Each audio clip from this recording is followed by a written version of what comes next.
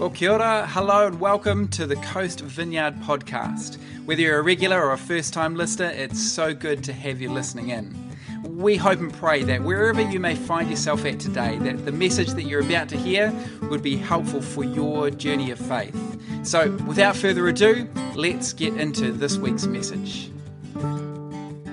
Hello, good morning, Coast Vineyard. Thank you guys so much for having me here today and for your welcome. It has been such a pleasure to spend more time with Matt and Jacinda and just receive the welcome of this house, and really the welcome of everybody else who's been in New Zealand has just been fantastic. Today I want to talk to you about something that has really impacted me when I was in the conference that Matt was just talking about. Today I want to talk to you about stories. Stories seem like something that's very abstract, but honestly, has anybody been involved with deliverance ministry around here? Have you prayed for people and bumped into that kind of thing, or prayed for people in healing? It was shocking to me during the conference. The main central takeaway from that was the power of healing and deliverance that is in fixing people's stories. As simple as that. Sometimes charismatic people kind of go off into weird corners and pray for things and look around under rocks and so on, and without making any comment on what is good and what is bad. But it turns out that the power of God's story is the only thing that you need to completely change your life for the power of God. And I want to talk about stories today. I love stories. If you asked me really who I am and what my hobbies are, I would not tell you. I would not start with stories. I would say that I love athletics, I love computer programming, I love lots of different things like that. And the reason that I wouldn't think to tell you about stories is because stories are so deep in me and deep in you that you probably don't even think of them as one of your primary interests. One of the best things that you can do to spend time with friends, like I feel like I'm spending with you now, is to share stories. The second best thing that you can do together with friends is to share a meal. And so there's really nothing better than sharing a meal that is a story, right? Sometimes that's possible, and sometimes we don't get that opportunity. I'm not usually the storyteller in my group of friends, but my friends tell stories, and when they do, I start paying attention. And something that's really remarkable, even though I've always been kind of a social outsider and the introvert person who doesn't do this, but when any of my friends share stories, I feel and I know somehow that the characters they're talking about in the story are me. Somehow the events, even if they take place in another country far away, in other circumstances, somehow I feel like every story is talking about me. Do you feel that? I think that's part of what we are as human beings. One of my most powerful experiences growing up was my dad reading stories to me. And my dad had incredible patience, and so he read the entire Hobbit and Lord of the Rings to me, page to page, from front to back. Have you read these books? These are long books, right? Love these books, these are great. But the fact that he read those stories to me, even though those stories are fiction, and I have never had any adventures like that, as he was reading those things to me, I felt like I was in the story and he was talking about me. And the fact that he was spending time with me made a huge difference, as a child from a parent. There's a hidden ingredient when he's reading those stories to me. Did your parents read stories to you? It's different when the parent reads the story to you and tells it to you, right? If you're the child and just reading the book, the power is not there. The power in the story comes from the connection of the storyteller speaking the story into you, and you knowing that he is describing you. Even if it's a fictional story, when you're a child, you feel it, and it stays in you because your parent is reading it to you. So stories are very, very powerful. One of the really obvious things, I've never been to New Zealand before. This has been a wonderful first trip. One of the immediate stories that everybody tells you, from signs to people who do introductions in churches, is the story of the people who lived on this island before and a different people who came after. And it's really clear to an outsider that the people of New Zealand have spent a lot of time considering this story, the sequence of events, and that morals have been drawn and interpretations have been made about these things.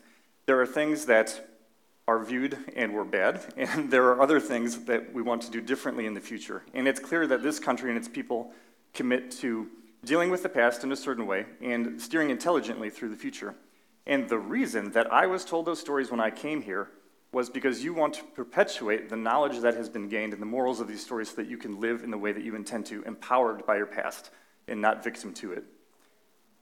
Your history could be interpreted in many ways, but you have chosen one particular way, which you feel is the best way from what you've learned. So stories are really powerful because they shape the future. This is why parents tell stories to children. It's not just to keep children busy, although that is a godsend. We know that in telling stories to children, we are implanting something in them which they will carry and live out. The story will go into the child and will become the child's life. It's important that you tell good stories to your children. So stories are very powerful, and anyone who can tell a story has great influence. But there is an ambiguity in stories, which is a great opportunity and risk and benefit. The ambiguity is the difference between the events of the story and the interpretation we draw from those events. Do you know the difference? There are people who looked in the events of New Zealand, there are people who interpreted those events in maybe a completely opposite way from the way that you interpreted them. They lived differently, and they took very different actions from you. And so we have a choice about how we interpret stories. I think we've all studied world history, not only the history of this country, but of the entire world and of the countries that came before and hundreds and thousands of years before, right? I think everybody in this room, like all the super young people have left, so we've all studied world history in school, right? We probably all learned the same events. And there was somebody in 1848 who realized the distinction that you can draw if you've got mental flexibility between the circumstances of history and the interpretation of history. And in 1848, he proposed a new story to retell the past events in a powerful way. And let me read to you my brief paraphrase of this thing. He wrote in 1848, "The history of all society is the history of class struggles. Freeman and slave, oppressor and oppressed, stood in opposition to one another, always going on in a sometimes hidden, sometimes open fight, and every form of society has been based on the antagonism between these two oppressed and oppressing classes." This is the Communist Manifesto, and what I'm saying is that it's a story. Marx did not have different facts. He was not saying that we got the facts of history wrong. Marx was saying, no, you guys all got the story of history wrong. You have mislabeled the good guys and the bad guys. This thing needs to go in a different direction. And to be a good guy in my Marx story, you need to do different things because you have to view the facts in a different way. Everything that followed after Marx, you know what followed after Marx, right?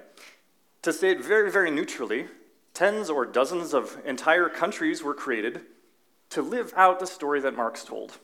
Marx himself, as far as I know, was not a revolutionary. I don't think he ever fired a shot. From what I read, he seemed sort of like an interesting dinner host who had lots of very talkative ideas and liked to ramble on and be an academic and write books. Most of the things that happened from Marx's story happened after his life. But Marx wielded incredible power and, in fact, set up some of the most major elements of geopolitical conflict that shape world events today, right now, and you see them on the news. Marx had nothing to do with any of the military action that followed after. The single thing that Marx did, the single thing, is that he differentiated the circumstances and facts of history and chose to tell an alternate story. And because we are made for stories, there are many people who loved that story and lived and died for that story. And that story lives on today because stories don't die. Now, the troubling thing is that we're in a position like Marx. We all have the choice to interpret our circumstances, right? You know that I'm not here to talk about Marx, right? I'm here to talk about the story that God is telling. An interesting thing about the Bible that many of us in the West find inconvenient, if we are honest, is that the Bible is not a book of systematic theology. If you would like to find a chapter and say, how am I saved? How does salvation work? Where do the angels come from? How many are there? How exactly do the charismatic gifts work? The Bible is really not the book in the form that you are looking for, and this is admittedly inconvenient. Instead, it looks to me like the Bible is a storybook. It's nothing but people who lived stories and shared what was happening in their life. And sometimes the Bible offers some clear things in its interpretation, but many times it doesn't.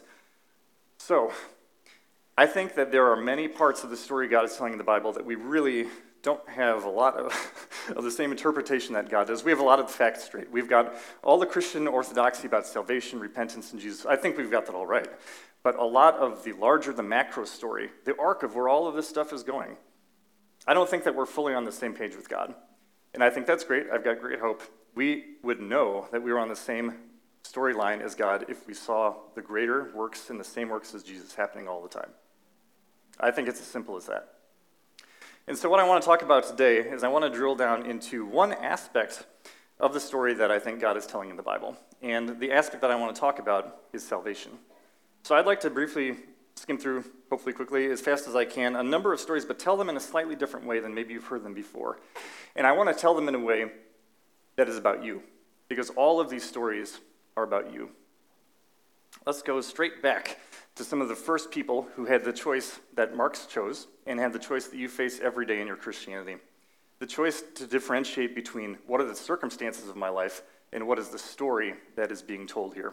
So let's go back to Genesis.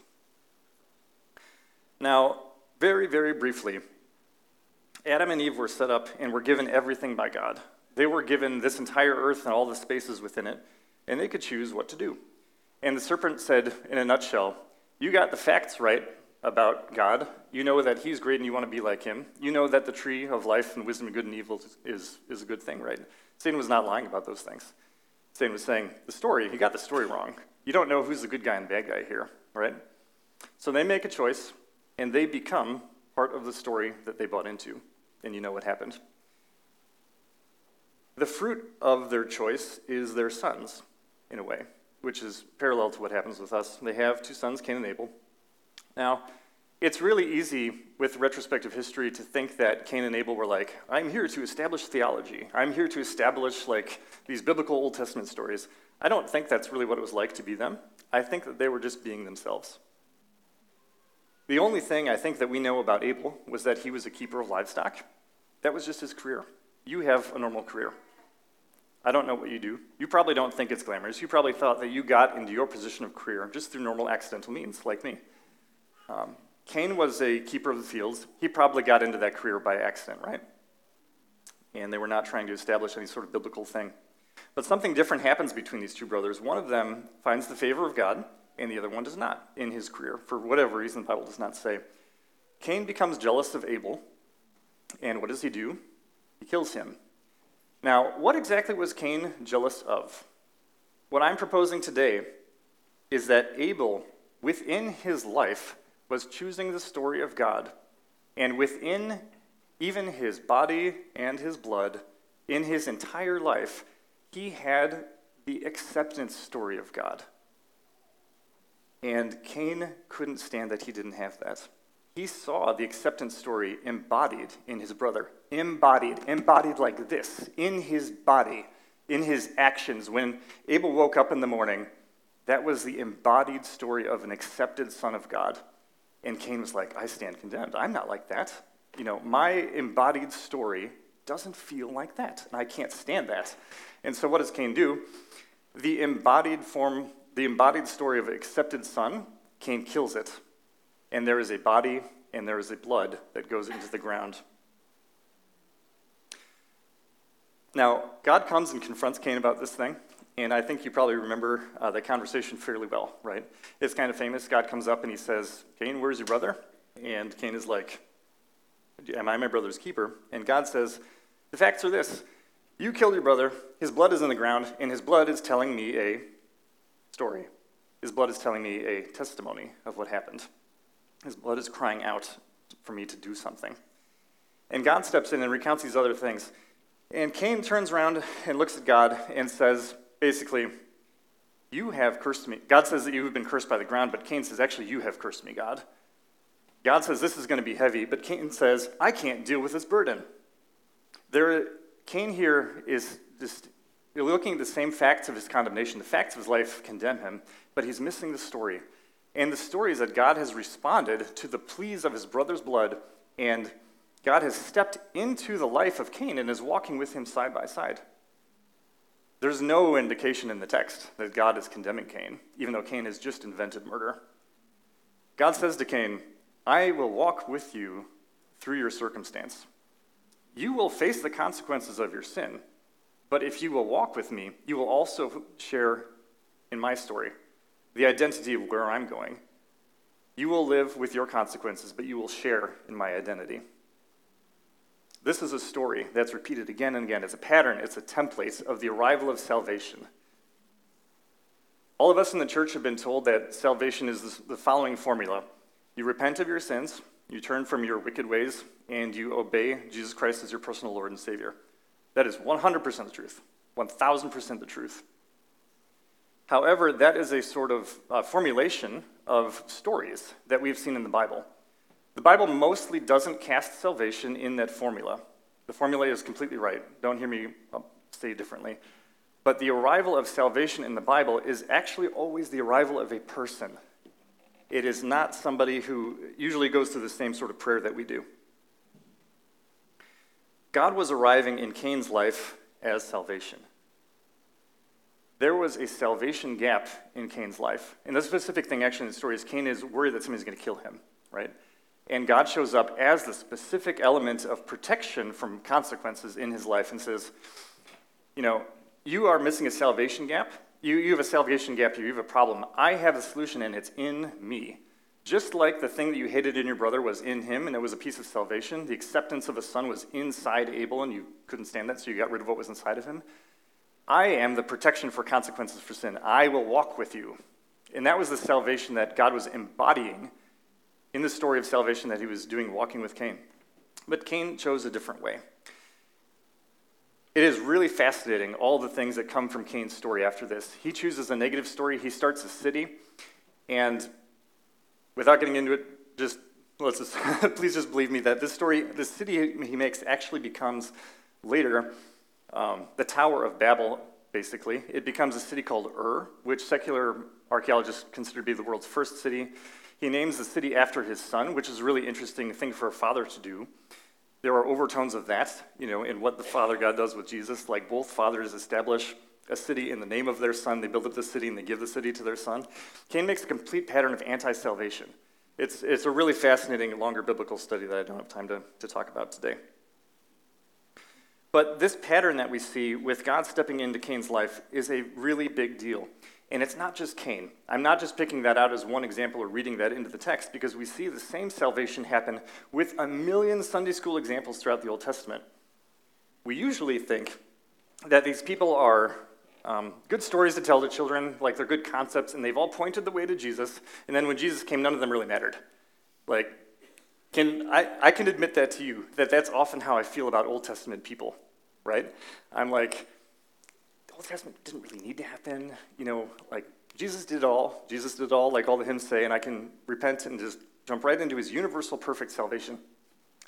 And Jesus' salvation is absolutely universal and perfect and complete, right? But there is a reason that salvation was sent in all of these other characters in the Old Testament, and I want to draw those out as examples. Let's talk about Abraham. So Abraham, actually, one of the things that we miss about Abraham is he's actually born in the biblical narrative into the same city that Cain founded. I'm not telling you that archaeologically it was the same city. I'm just saying in the biblical narrative, there's a continuation between Cain's city and the place where Abraham grows up. It says that Abraham leaves Ur, which I'm saying here is the same city. So the circumstances of Abraham's life and the stories that he inherits are the same ones that Cain had. He lives in a society that was broken away from God, and he lives in the big city, this new urban pattern. But we know that Abraham is the pioneer of faith, right? Abraham looks at the circumstances of his life, and he was just a family man. He was just being himself in a city. But he decided that he wanted to have a different story. He could have stayed in the same circumstances and probably lived a fine life, and nobody would have questioned him on it. But in being himself, he felt a different dream. He felt the call of the story of God to do something different with his circumstances, to tell a different story. And what is the specific story that Abraham wants to tell? Can you remember what he sets out to find? It's a city built by God, a city not built by man. This is a correction for the story that Cain believed, right? Cain set out to found his own city that he built himself. Abraham is built in the same circumstances, but he makes a correction by changing the interpretation from the world's interpretation of the story into God's interpretation. So Abraham leaves the city to go make a new city. Do you know that the consequences of Abraham's choice, you live in the benefit of that today? I hope it's okay to say that it's not just that Jesus saved you and gave you salvation, but Abraham, in a real way that matters to God, brought you into a new lineage. Later in Abraham's life, most of the time when we talk about Abraham, we talk about the sacrifice of his son and so on. The reason that happens is because he's telling a different story with his lineage. Until now, everybody in human history has been descended simply from their parents. That's usually how we think about children being had, right? Like, they're the parents and then the children who come from that. Something actually really different happens with the sacrifice that Abraham does that we overlook. By putting his child in a position of faith and offering him back to God, what Abraham receives as a son is not just a son of himself, but he receives back a lineage that comes from God because it was God that gave him his lineage back. So Abraham fixes the city pattern and allows us to have a city which comes from God, and he fixes the lineage pattern where he foretells and he brings back this concept into humanity of we can have a lineage, a future lineage which actually comes descended from God again because I've received my son from the Father again. Abraham does this by faith. It is a premonition of Jesus, but it is not just the idea that Jesus will be sacrificed. That is absolutely what Abraham did, but he actually folds the entire promise of lineage goes through this offering and this receiving again of the son, and he fixes our story. Nobody else did that until Abraham did it. And I'm guessing that the only reason what really made Abraham perfect for this is Abraham is just a family man, right? Abraham didn't identify a problem in theology. Abraham might not have even identified a particular problem in his world. He was just being himself. He felt like something was wrong in his neighborhood, and so he left. He felt like his family needed to be different, and so he had a different kind of family. Abraham becomes to us a piece of salvation. Abraham is not universal salvation. He's not eternal salvation, but in a real way, he became a piece of salvation that the world was missing. Abraham gave his body and his blood because he gave his life. He put his own lineage on the line. He gave himself. Now, David is another great example. We talk about David a lot, but I think we don't realize how strange David actually is. Like, you may have noticed that the Middle East has had many warlords throughout history, and that was sort of David's career. But David had a really different way of doing this thing. David didn't approach any problem in the way that normal warlords do. He approached all of his problems as receiving a solution from God, as receiving a solution from intimate relationship and friendship with God. This is why we have the warrior kid who is a poet. David's strength, including when he defeats animals, when he defeats Goliath, he's not getting his strength from his friends. He's not like sparring in the boxing gym to become a better fighter. He says when he confronts Goliath, he's not looking at the circumstances. David instead has something more powerful than the circumstances. David has in his heart a different story. And so when Goliath is like, look at the circumstances, I'm going to crush you because this is incredibly obvious that I will crush you. You're like a kid in Sunday school and I'm this ridiculous, huge giant. David says, you're totally right about that, but I know what the story is here. And the story is that my God kills you. And that story played out because David lived in that tension and submitted himself to the story. Like Abraham, who made several contributions to us in this way and became elements of salvation to Israel and areas around that, David also made several contributions in this way. Did you notice that the redeemed lineage thing that I mentioned is essential to kingdom theology and the rest of Christianity? There's something about kingship that David also brings in. Of all of the other kings, including good ones that Israel had, Jesus comes from the line of David. I'm sure that I don't know all of what that means, but one thing I do know is that, do you remember David with Saul? David does all these ridiculous things to surrender his claim to the throne until God chooses him. It's basically the same kind of risk that Abraham did when he put his son on the altar. He's like, I could just have this child, but I need to put this thing in a position of such great risk that the only way I'm going to have lineage is if you give it to me, Father. David says, I could just have this kingship. The current king is a jerk, and nobody likes him, and he's a bad ruler, and I know from a prophet that you have already chosen me. But I will not receive the kingdom unless you give it to me. That's what David says. That is why David was the greatest king, because he would only receive the Father's rule if it was given to him, not if he took it. Right? This establishes the kingship that Jesus says he belongs to. David did this because he disregarded his circumstances and he wanted to live out and become the story that God was telling. It was not enough for David to be king of Israel. David didn't want that. David didn't want victory over his circumstances. David wanted to become the manifest story of God.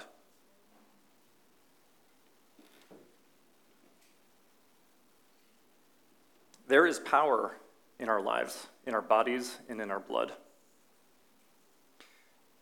Now, these elements of salvation that go to Israel are amazing. And those stories end up getting cut short, and then there's silence, and then somebody else new comes as God's salvation to the world, who comes bringing salvation in his body and in his blood. He lives in a different way, and he tells a different story, and he faces a different salvation gap than anyone else who would ever come before. And you know who that person is. Abraham was facing a salvation gap in the world around him about lineage and where our descendants and where our ancestors come from, where our descendants go to. David was God's answer to the lack of having a kingship that came from God. Jesus comes in a different shape than those guys. The salvation gap that Jesus was addressing was that we needed a new man. Everybody else had operated for Adam, but we needed a new Adam, and that's where Jesus comes from. And that's where you come in. You know that you don't need to continue the ministry of Abraham, and you don't need to continue the ministry of David, right? I'm glad that we don't have to do those things. But the world has changed, and we're part of a different story now. Parents tell powerful stories to their children because it gives them the life that they will then follow. And Jesus tells us to live out a different story. In John, right before the Last Supper, John says, "And Jesus, having loved them thus far, loved them to the end." I think the end that John is talking about is the breaking up of that fellowship, of when all the disciples scatter and then leave Jesus to go to the cross. That phrase, "he loved them to the end," is really powerful to me. I don't think that John was referring to Jesus hosting the Last Supper when he said that. I think that what John was referring to was when he broke his body and his blood in that meal and offered it to them. That's what love was. Jesus says, no one has any greater love than this, than that he laid down his life for his friend. There is power in your personal life with just who you are. Abel was just being himself when he was a shepherd, but there was life in his flesh, in his body, in his blood. There was so much life in Abel just being himself and living God's story that his brother killed him to take it. There is so much life in Jesus living the story that he lived, that it is actually his body and blood that saves you. When we had communion this morning among friends, we came together to share a story, which is one of the best things that you can do with friends. And we said that we are part of the story that Jesus is telling. We are part of his body and his blood. I think that the Great Commission is greatly misunderstood sometimes. We have great intentions with this, but we often try to go out and tell the world the facts about Jesus. We need to tell the story about Jesus. And the story about Jesus is not just a narrative arc with good guys and bad guys and events. You are the story of Jesus. You are in the body of Christ. You are his face and his hands. The gospel cannot go to anywhere except where you are going. You know that verse where Jesus says, this message will go out to all peoples, tribes, tongues, and nations, and then the end will come?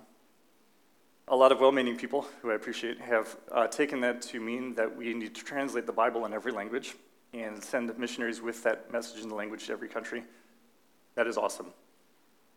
But I tell you The message cannot go out into all the world until it is spoken in your words. You speak a different language, and you fit a different salvation gap that no one else can go in but you. We in the church spend a lot of time looking at people who speak to us from podiums, and I'm thankful that I can share from that context today. But in the church, we don't need more people on podiums. I'm thankful for everybody who does paid work in churches, and may they continue to get to do the incredible work that they're doing. The world needs people who meet them where they're at, and that looks like you. The examples that I gave in the Old Testament were just people being themselves. None of them, I don't think, had any idea as to the consequences of their actions. There's no way that anybody in the Old Testament could have understood the incredible, eternal, and cosmic implications of what they were doing. But that is the impact of you being yourself, living the story of Jesus Christ. I see so many people who write themselves off. They don't know the meaning of their life. They're like, why am I doing any of these things? Does my work mean anything? Do my relationships mean anything? Life doesn't seem to have that sort of saturated spiritual meaning that I hear when people come back from missions to Nepal, where I've heard awesome, incredible spiritual stories and their powerful conversions and deliverances and all these things. I know what it's like to live real life, right? I live in real life, I think, as much as you do, and most of the time, I'm doing normal things, I'm paying the bills, I'm wondering why I'm waking up in the morning. And we feel like there's this huge distance between the story that God tells through missions and through other things like that and my really dry, gray, boring urban life. That is not how it is. That is not what the spiritual world sees when it looks at you. The spiritual world, when it sees you, sees the face of Jesus. And anywhere that you go, the story of God is being told. All that we have to do is tell the story that God has told to us. So I think that we need to change and want to change and should be feeling so much freer to change how we live as Christians. I've spent so much time trying to look like people who are doing ministry kinds of things and thinking, just being honest with you, thinking about giving talks that look like this or something. None of those things are what I'm trying to do and what I have to do. The only thing that I can do is be who Jesus is inside me. Salvation, biblically, I think, is always the arrival of a saved person in an unsaved context. I want to be to the world like God was to Cain. God steps into Cain's broken circumstances, his broken identity, and I see God saying to Cain, sure, you're going to continue walking through broken circumstances that you've chosen for yourself, but I will be to you a piece of salvation that you need. My faith for everybody this morning is that you will know in your circumstances who you need to be to live in that tension and be salvation to the people around you. Let me just close with something that I think is a promise of the power of this. You remember Acts 2, when the Holy Spirit comes and everybody is speaking in all the different languages? And they were amazed and astonished, saying, are not all these who are speaking Galileans? How is it that we hear, each of us, in his own native language? Parthians and Medes and Elamites and residents of Mesopotamia, and all these other countries that are really hard to pronounce, both Jews and proselytes, Cretans and Arabians, we hear them telling in our own tongues the mighty works of God. And Peter gives a sermon, and they were all amazed and perplexed, saying, what do these things mean? When they heard this, they were cut to the heart, and they said, what shall we do? The thing that will cut the world to the heart is to hear the gospel in their language, in their circumstances, from you. Does that make sense? Is that good? The story of God is so powerful, and I don't want to underestimate it. A commitment that I want to make, and if you would consider making this commitment with me, please do it. If you want to close your eyes and pray with me, that would be great. I'm going to pray a prayer that is rather costly. It's something that I commit to. You don't have to pray this unless you want to.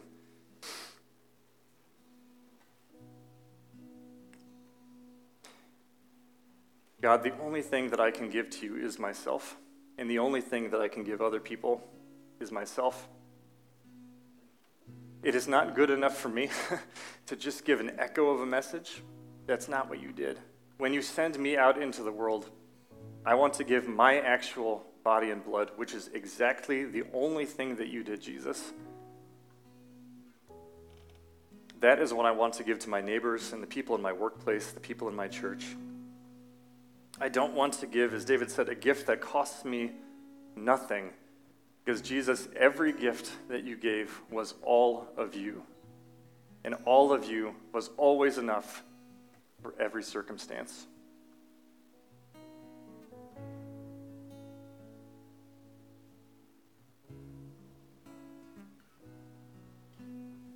I'd like to just hang out a bit. Thank you guys for playing the music. That's perfect. I'd like to pray for you guys and maybe do some ministry.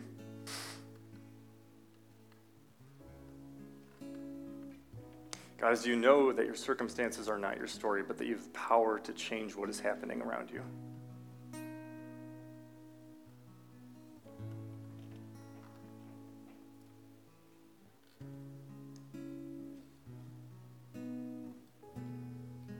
I just want to speak over everyone here permission. Permission to change that story with what you have in your heart. So often we are looking for a program to be announced, somebody to invite us into something, or the magic answer. Like, do exactly this. Start this program. Go to these people. But the Word of God more often is a small, still voice in your heart that draws you to do something. God, we want to be a people who just freely responds to that. Just freely responds to that. We are not under obligation at all.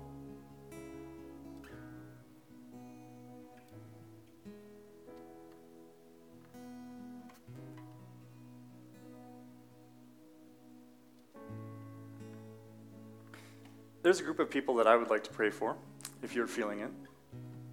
There are two stories here. One is the story of unredeemed man, and it sounds like the story of the world. It doesn't always sound dramatic, like Cain killing his brother, but it sounds like not living the vibrant life that God has promised me. If you feel like that's you, would you stand up? If there are promises that you have been waiting for, vibrancy in relationships, salvation for healing in marriages, wherever you feel like the power of God needs to come, I'd love for you to stand up and we could pray for you.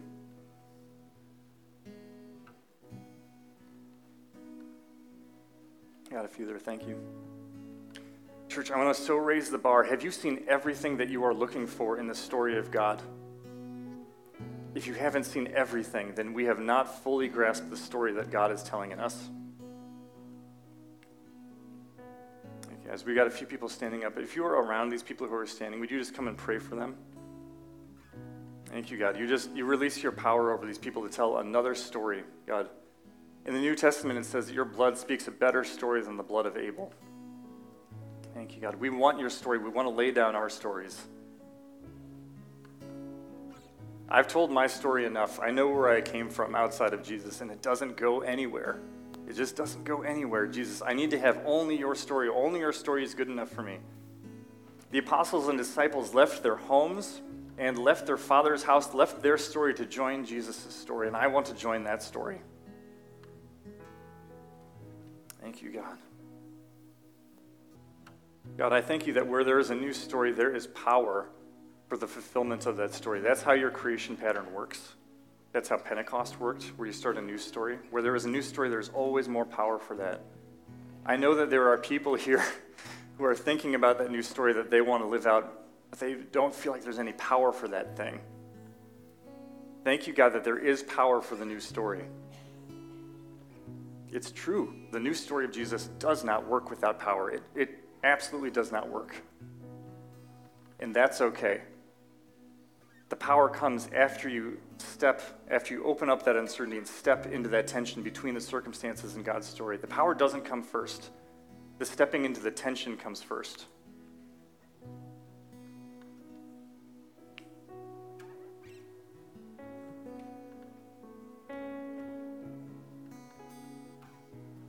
Thank you, God. Jesus, I bless these people who are coming forward, standing up to live their story with new power. I thank you for making a new creation. Jesus, you are a new man who lives in a different way. Thank you for freedom from unempowered ways of living that are outside of Jesus. Thank you for freedom. Thanks so much for joining us for today's message. We hope and pray that it's been most helpful. If you are keen to find out a little bit more about us as a church whānau, or you'd like to touch base, then you can go to coast.org.nz, and there you'll find information about our in-person services, online services, various resources and activities. Enjoy the day and be blessed.